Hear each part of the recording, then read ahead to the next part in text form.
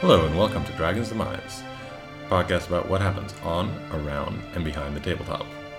On this episode, I'm joined as always by Greg. Hello. And today we are going to be reviewing the Dragon and Flagon, aka Tavern Brawl, the board game. It's pretty much like that. But first, let's talk about what else we've been playing lately. Right, and so this was really exciting. We finally got the group together and played another game of Pandemic Legacy. So, That's something we've been aching to do for, I think, it's been like a couple months since we got people to the table for that. I think it's been since August, so it's been, I think, about at least a month or a month and a half. It's been a good while. So that was great. We got to play through September. We won on our first try. Yes. Got very lucky. We did. We got really, we got really lucky in some ways, but part of it was preparation. We got the military bases down in the right place, so we start with the free objective and got pretty lucky with some of our early searches for certain people. But certain things that we will not go into because it's spoilers territory. Right. But suffice to say, it was about 50-50 luck, 50-50 careful preparation. Yes, and it's going to be very interesting going forward because I don't know how good of a spot we're in total. Yeah, it's pretty rough right now. We've got about 75% of the board turned. Yeah. And so that's a little dicey. But, it's the last 3 months. There's only so much left in the deck. Yeah. I'm thinking that we're going to get to the point relatively soon where Coda becomes not curable necessarily, but manageable. Yeah. So, we'll see how it goes. Don't want to, obviously, spoil too much for those out there who are still thinking about playing it. But and if you are, pick it up. Oh, absolutely. Yes, do that. Yes. So that's one of the things that we've been playing. Another one that we actually got to play yesterday was Scythe. Yes, Scythe was really exciting. I've been hearing about this game since it's come out and even, a couple months before then because, the art book was so cool and obviously you kickstarted it. Yep. So I've just been hearing all these great things, but I didn't get a chance to play until just the other day. And it was well worth the hype, I think. This is one of those games that I think it was extremely hyped up, but at the same time, the gameplay backs up the hype. The way that it plays, the mechanics, they really make sense. They really feel good. They feel very balanced, the game itself. I really enjoyed it. So for those of you who don't really know much about Scythe, the way that the game works for the most part is that you're trying to get money throughout the entire game. But you can get that through controlling territories, through completing objectives, and also through having resources at the end of the game. So the end game is to convert those things into money and have that. But the way that you do it is you start building your mechs to get the objectives, to also get to keep people away from other things, to hold certain parts. And then you can also build your buildings, which give you different bonuses on certain actions. And you get all different kinds of ways to move along the board, trying to get the jump on your opponents and possibly keep them from getting certain objectives while getting certain objectives yourself.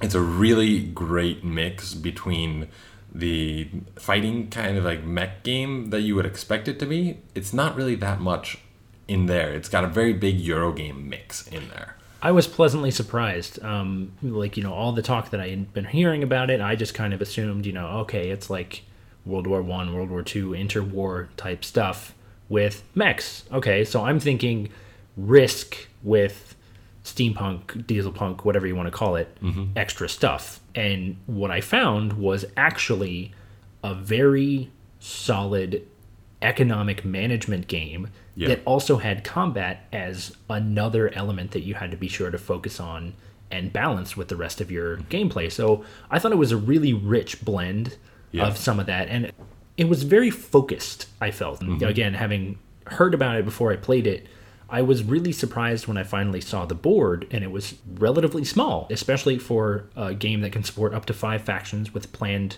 2 more in an expansion. There's not a lot of territory, so it's really more about focusing on what works and creating that engine, as always with these sort of economic games. So that was really exciting and really entertaining to play. Agreed. I've enjoyed every playthrough that I've gotten through Scythe so far. Right. But so in addition to that, the other night, we were able to play Small Star Empires. Yep. Kind of a quick in-between games type of game. This time we played it with 3 players instead of 2. much the same, although I did definitely feel a little bit more squeezed because you're dancing around two other people blocking off your routes rather than one. You have to get to the places where you think you're going to want to stake a claim early because really quickly those are going to be cut off. So it kind of changed the balance of it, but really still the same fundamental, quick play, satisfying type of game. Yeah, and one of the things that I will point out is that the map does not get bigger depending on how many players you have. That's right. It is always the same size, so 2 players are vying for the same amount of territory as 4 players. I'm very curious to see how it plays with 4 players because I know that I did a bubble strategy this time where I pretty much made it so that none of the others could actually get into my territory. And I ended up losing by 1 point, but I think it's still a pretty valid strategy. It definitely worked very effectively for you, especially when you consider that the third person that we were playing with actually wasn't able to place all of his colonies. I think he had 4 or 5 left over at the end of the game that he just hadn't placed because he got locked out of certain things. So I think, especially if we added a 4th player, you'd see that game end condition because it's either, when you place all of your colonies or when no ship on the board has a legal move. So I think with 4 players, that end condition is something that you would see a lot more of. Yeah, and I think that you also had 1 colony remaining at the end. I think that's correct. I was able to kind of move my ships around the board a little bit more effectively than he was, but I still wasn't able to place all of my colonies. So yeah, but you still ended up winning, so it shows that the placement of the colonies is even more important than how many you place. That's true, and the placement of the trading posts especially. 2 of my trading posts were completely surrounded, so I maximized points there, and that just really leveraged me into, I think, a really good final score. So very strategic, but still very entertaining. Yeah, for such a small and quick game, it will echo again what we said before. Very strategic, a lot of fun. Highly recommended. Absolutely. Besides the board games, I know you said your D&D group had a chance to meet again. I hear there's a story involving slavers and one of your characters going like completely berserk. Yeah, so it was very interesting. So we were going to pretty much find these ruins. And we were told in town that these were deserted or abandoned. And we're thinking, oh, this is from the prior civilization, which had just about taken over the entire country which we were in. Or many countries. It was, the kind of fall of the ancient civilization. There's still the precursor race that you see in all these fantasy and sci-fi. Yeah. Pretty much. So they made this fort or castle ruin right now. And we went over there, and as we approach, nightfall is coming, and we see figures in the ruin. They're like, okay, this is not what we were expecting. So we go to turn around, but stealth checks decide to fail us today. So as all of us are trying to turn around on our horses, and me on my mule, because I couldn't afford anything else. Sure. One of the horses does like this majestic rearing up and like very loud neigh, which of course is seen from the castle and the fort. So, super stealth. Number 1 horse. Exactly. So they come out to us and they're pretty much posing to be the Lord's men, something like that. It's pretty obvious they aren't. We still decide to go away, go back into the forest, even though I tried to convince them to let us in by doing performances, but my character as well as the other bard, both of us rolled 2s. Man, just unsuccessful rolls all around. Yeah, that was just not very good, and so they pretty much laughed at us and they're like, no, and we're like, oh, okay, well, I guess we'll leave now. We go back into the forest and we're like, thinking about, okay, we want to get in there somehow, but we need to figure out how. So we start looking for their scouting parties, which they'd mentioned, that would be out. So we're like, okay, maybe if we capture one of these and then like interrogate them, something like that might be a good way. Maybe use their uniform, something. That's clever. And we're going there. Our rogue Pip, he goes out and he scouts out around the castle. And he decides to go all the way, like pretty much to the castle where he can't be seen under cover of night. And he goes off in one direction. And I'm watching the castle. I don't see him go, but I know, I think that we all knew that he was going. I was watching there until I heard something. It was some kind of yell of some sort. And I came back and told the rest of our party, who was, getting ready for an ambush, to, get ready. There might be something coming. I heard a yell from the direction that we think that Pip probably went. But then we start hearing hooves and footsteps coming from the other direction. And at this point, we're like, well, we don't want to get stuck in between these two. Right. So I decided to go out and check this out, see what was going on. So I go, and I roll a 1 on stealth. Man, just can't catch a break. No. And so I go up to the edge of the road, and I'm like looking out into it, and as this caravan goes through, I trip and fall on my face right in front of the 3 horsemen who are at the front of the whole procession. Not good. Not good at all. No, definitely not. I try to use one of my spells to create a tremor in the ground to scare them or intimidate them in some way, and put on a lot of bravado and all that. But as I try to bolt for the woods, of course they have 3 horsemen who are a lot faster than a dragonborn on foot. Yeah. So they almost surround me, and then they start talking about how I'm now one of their other slaves or someone else that they're going to capture, kind of thing. And I'm like, no, I don't want to get captured. So I decide to, try to first intimidate them. So I'm trying to say, you don't know who you're messing with. Like, my God is going to destroy you. And then they point to a guy in the back of the caravan and says, funny, that's what he said too. And it's this guy in rags now with just like a pendant of Pelor.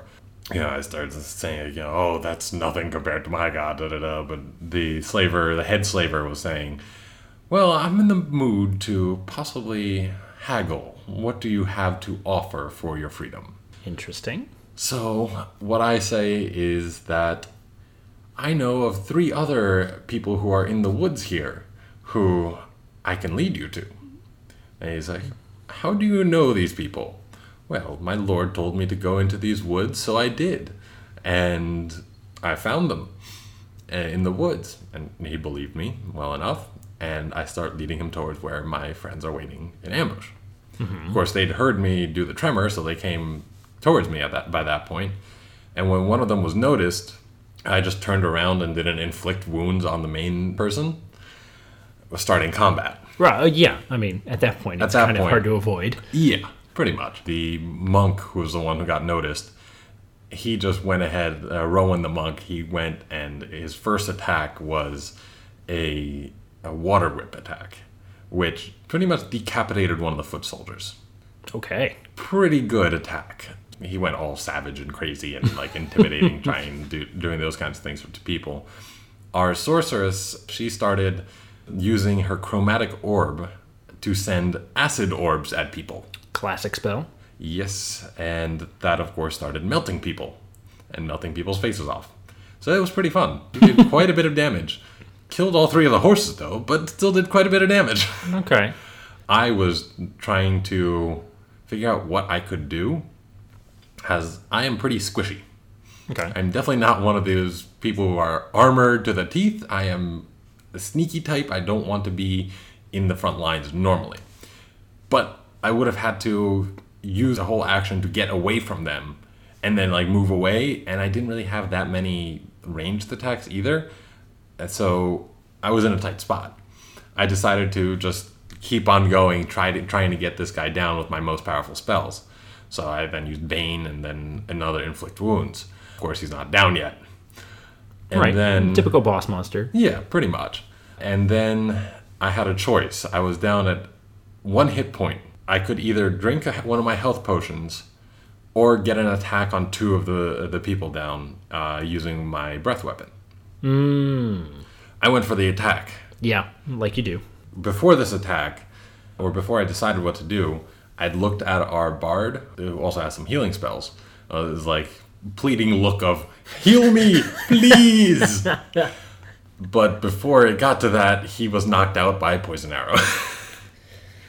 Yep. So then the next time, the boss had not been rolling very well apparently, because he attacked me and missed, and then he attacked me for 6 and then 7.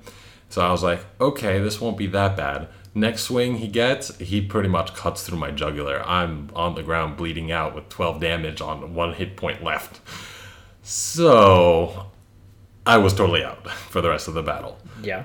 our monk and our sorceress did manage to pull through, and she rolled a critical hit on her acid orb, I believe, at the very end of it, which did double damage, and it melted him pretty much into the ground. Well, there you go. And so that was nice. And then there were 2 foot soldiers who started running away, and one of them induced an opportunity attack from the monk, who just severed his spine with a punch, while the while the other one got hit by a flame bolt to the back and also brought him down. All right, pretty good cleanup there. Yep. And then we went to try to save the slaves, but as we did, we hear, oh, there's another 12 people coming, some of them on horseback, and we are not in the position to fight. Yep. Nope. So that's a leave indication.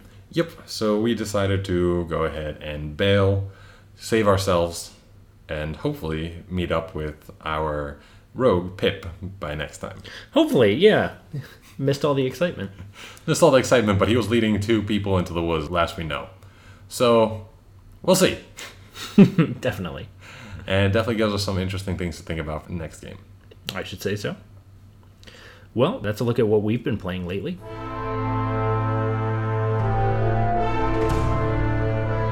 All right, now it's time to raise a toast to our official review of The Dragon and Flagon, the game of fantasy tavern brawls. Made by Stronghold Games, another one of their really good games, I think.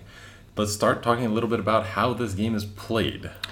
It definitely is one of those refreshing games where it does exactly what it says on the box. You have up to 8 players that are tossed into the middle of a pub, and it's just a free-for-all. You can punch, you can kick, you can throw mugs, you can throw chairs, you can yank rugs out from under people. Push tables, all with the objective of having the most reputation at the end of the game. Mm-hmm. There's a very set amount of reputation in the entire game. You don't get any extra, no one adds more, no one takes any away permanently. So you're vying for the reputation that everyone has.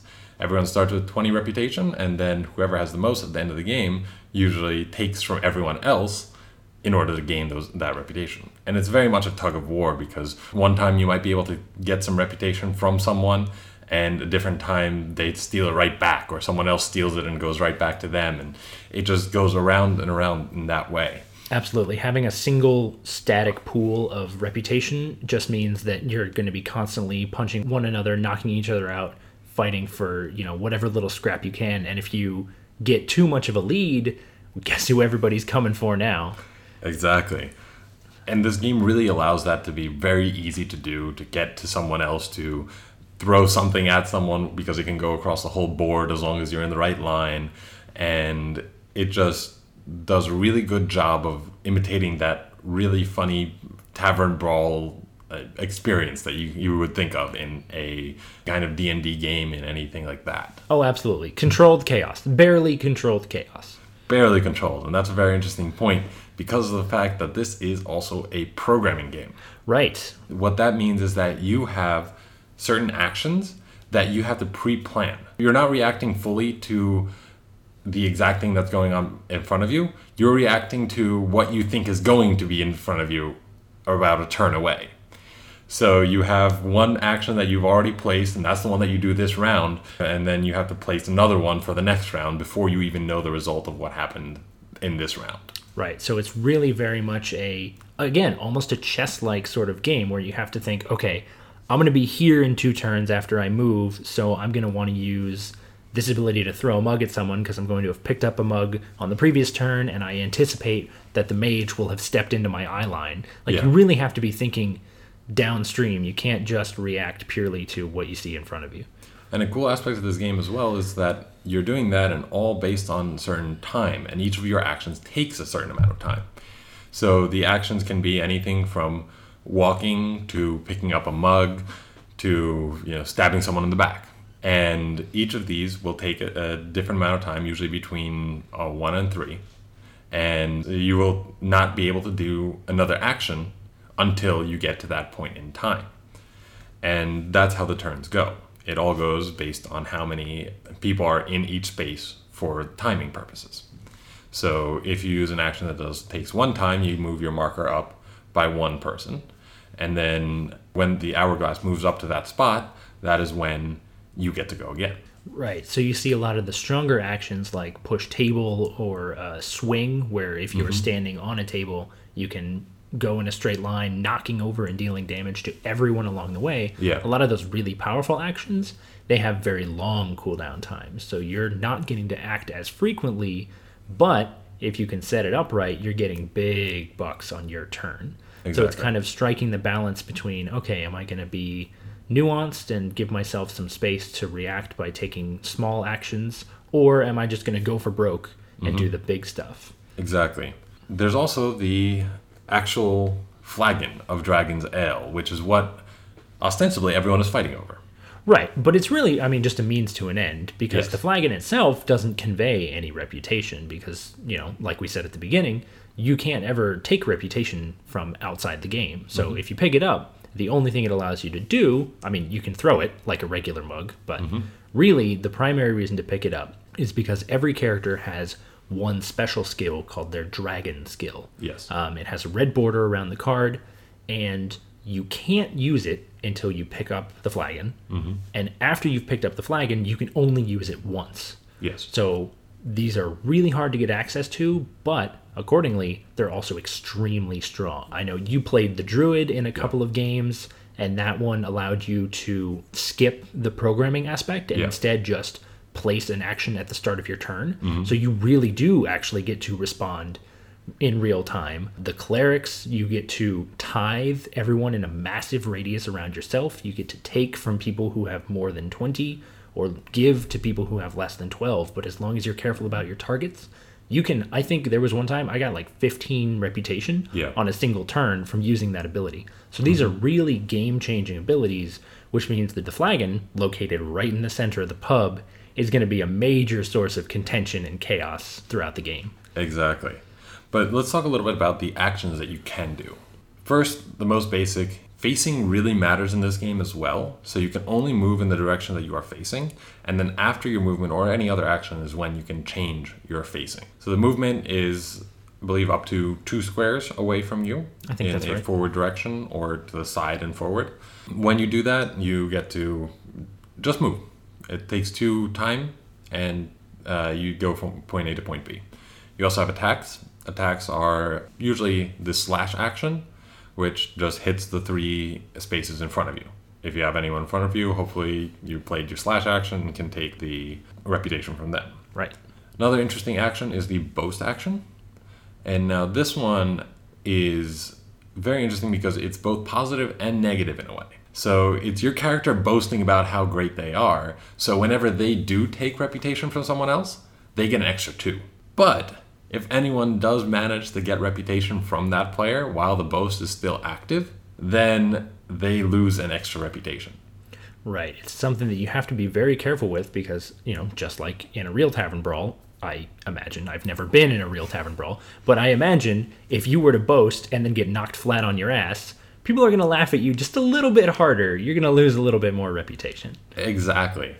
And that's the base of this game, how that works. You also have a few other ones, things like riposte, which actually prevents damage from people who are using weapons against you and actually takes reputation from them instead of you having to give them. So it's a really nice action when you know that you're surrounded by a few people who are about to attack you, especially, let's say, the case that you were talking about earlier where you are the leader and you know that you have people that are gunning for you and are going to use some kind of attack on you. Boom, riposte, and do that for a certain number of turns. And you are pretty much safe from any weapon attacks from the front.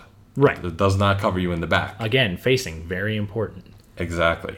Another thing that I will add is that many of these effects can last for multiple turns. So like the boast, it can last up to, I believe, 7 turns. So you put a marker on where your boast ends, and at the time when the hourglass token or the time token gets to that turn, you remove that marker and you are no longer boasting, so you no longer have that effect. There are other effects that are similar to that as well, especially your special attacks. Right, and so that's one of the areas of customization, I suppose, in the game. So you have 9 different characters, only 8 of whom at maximum will ever be in the game at a time. But they're kind of your standard classes. You know, you've got the Druid, the Paladin, Rogue, but there's also like a little bit of a different type of character. You've got the Swashbuckler, you've got some more piratey themed characters, because let's face it, those are the type of characters that are going to be in a tavern. But each of those characters has a deck, and that deck is composed of about 60% the same cards. So everybody's got a move, everybody's got a riposte, everybody's got a slash. But then you also have a handful of cards that are specific to your character. So the monk is going to have something called Inner Vision, or the cleric is going to have an ability called Holy Smite, that type of thing.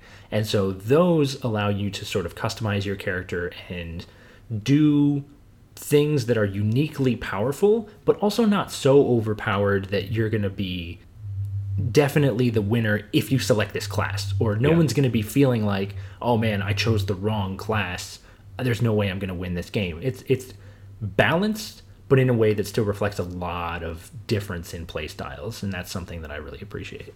Yeah, it's definitely very much an asymmetrical game. You don't all start with the same thing, and the balance is really nice. It really helps that each of the characters has a different ability and are able to do different things and have very different play styles. So the rogue is always just trying to get in behind someone, because if they backstab someone, they get a lot more than if they're in front of them.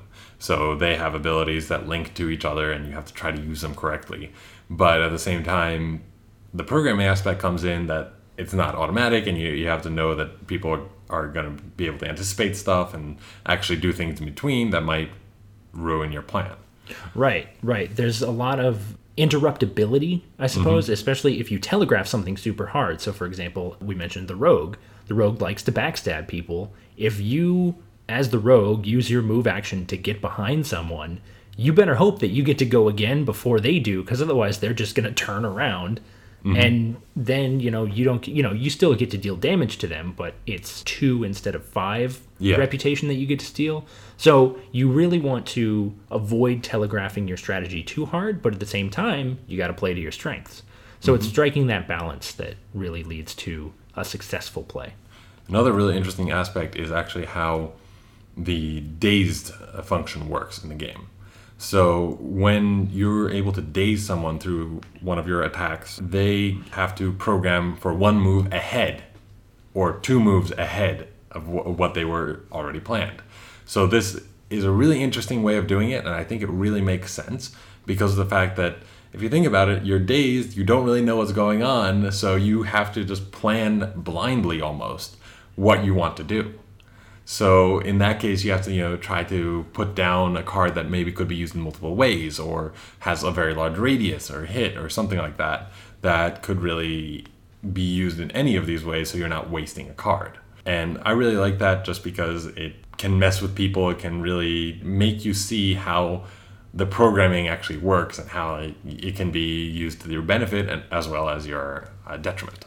It's certainly a well-designed mechanic, and I also appreciate that they didn't just say X character loses their next action, because that would just be frustrating. Whereas this way, forcing someone to plan even further ahead than they already have to is a challenge, certainly, but it also still functions within the context of the game while allowing them to potentially have good plays. They don't feel like they've been completely locked out, or if they get chain dazed, they don't feel like they just have no opportunity to get back into the game. So I appreciate that they designed it in such a way that it doesn't feel too predatory. Exactly. But daze isn't the only status effect. You can knock people down. There are certain actions that you can only take if you're standing up. Swing, which I mentioned previously. Obviously, you can only swing off a table if you're standing up. And, again, you have to be on top of a table, which gives us a really good opportunity to talk about the pieces in this game. They are predominantly cardboard. There's some plastic stands, but there are the wooden pieces. That's right. There are the wooden barrels, which you can kick, chairs, which you can throw, and mugs, which you can also throw. But the cardboard pieces that represent the tables are really nice in that they fold, so they actually become 3-dimensional. Yes. And when you move into a space with a table, you put your character on top of that table. So there's this 3-dimensionality without being, obviously they could have done this in such a way that it's 3D molded and printed, and I'm sure the cost would have gone up as well, but it's still very elegant. The pieces look great, and it's really well designed. I agree. I think that the pieces are really nice. I love the look of especially the wooden chairs. Actually, the tables and the chairs are my two favorite pieces. I think in this because tables have like that little crossbeam underneath which holds them together. And it's really clever design, and the chairs they actually made them look like chairs, which is cool. It's not just like a block or anything like that. So definitely very nice pieces. I would agree. All right, time for a final verdict. Jacob, what do you say? I'm gonna give this game a buy it. Because I really enjoy it. I don't think I've ever seen a game that's similar to this. There is not really another brawling game that I have seen that does this approximation nearly as well as the Dragon and Flagon. I think that's a fair assessment. I'm personally probably going to give it a play it. I think it's a great game. I think it's well balanced. I think it's always fun for a group of people. But I think I avoid giving it the buy it simply because if you don't have a party type atmosphere, I think the attitude of the game suffers a little bit. So, if you're just looking to play, all right, I want to play a game with some friends at my house for a board game night, you can go in other directions. Whereas this is much more of a, hey, let's have a shindig and have some chaos. Maybe, knock back some of our own Dragon Ale. Exactly. I could see this being a very interesting drinking game for those sure. who are of age. We'll have to play it that way sometime. Yep. See if our judgment gets better or worse as we get progressively more drunk. That'll be very interesting for sure. Well, thank you very much for joining us for our review of The Dragon and Flagon. We hope you enjoyed this episode of Dragon's Demise. Be sure to check out our interview with Dave Chalker out now, and be on the lookout for more coverage from WashingCon in the coming weeks. Tune in next time for our review of Scythe.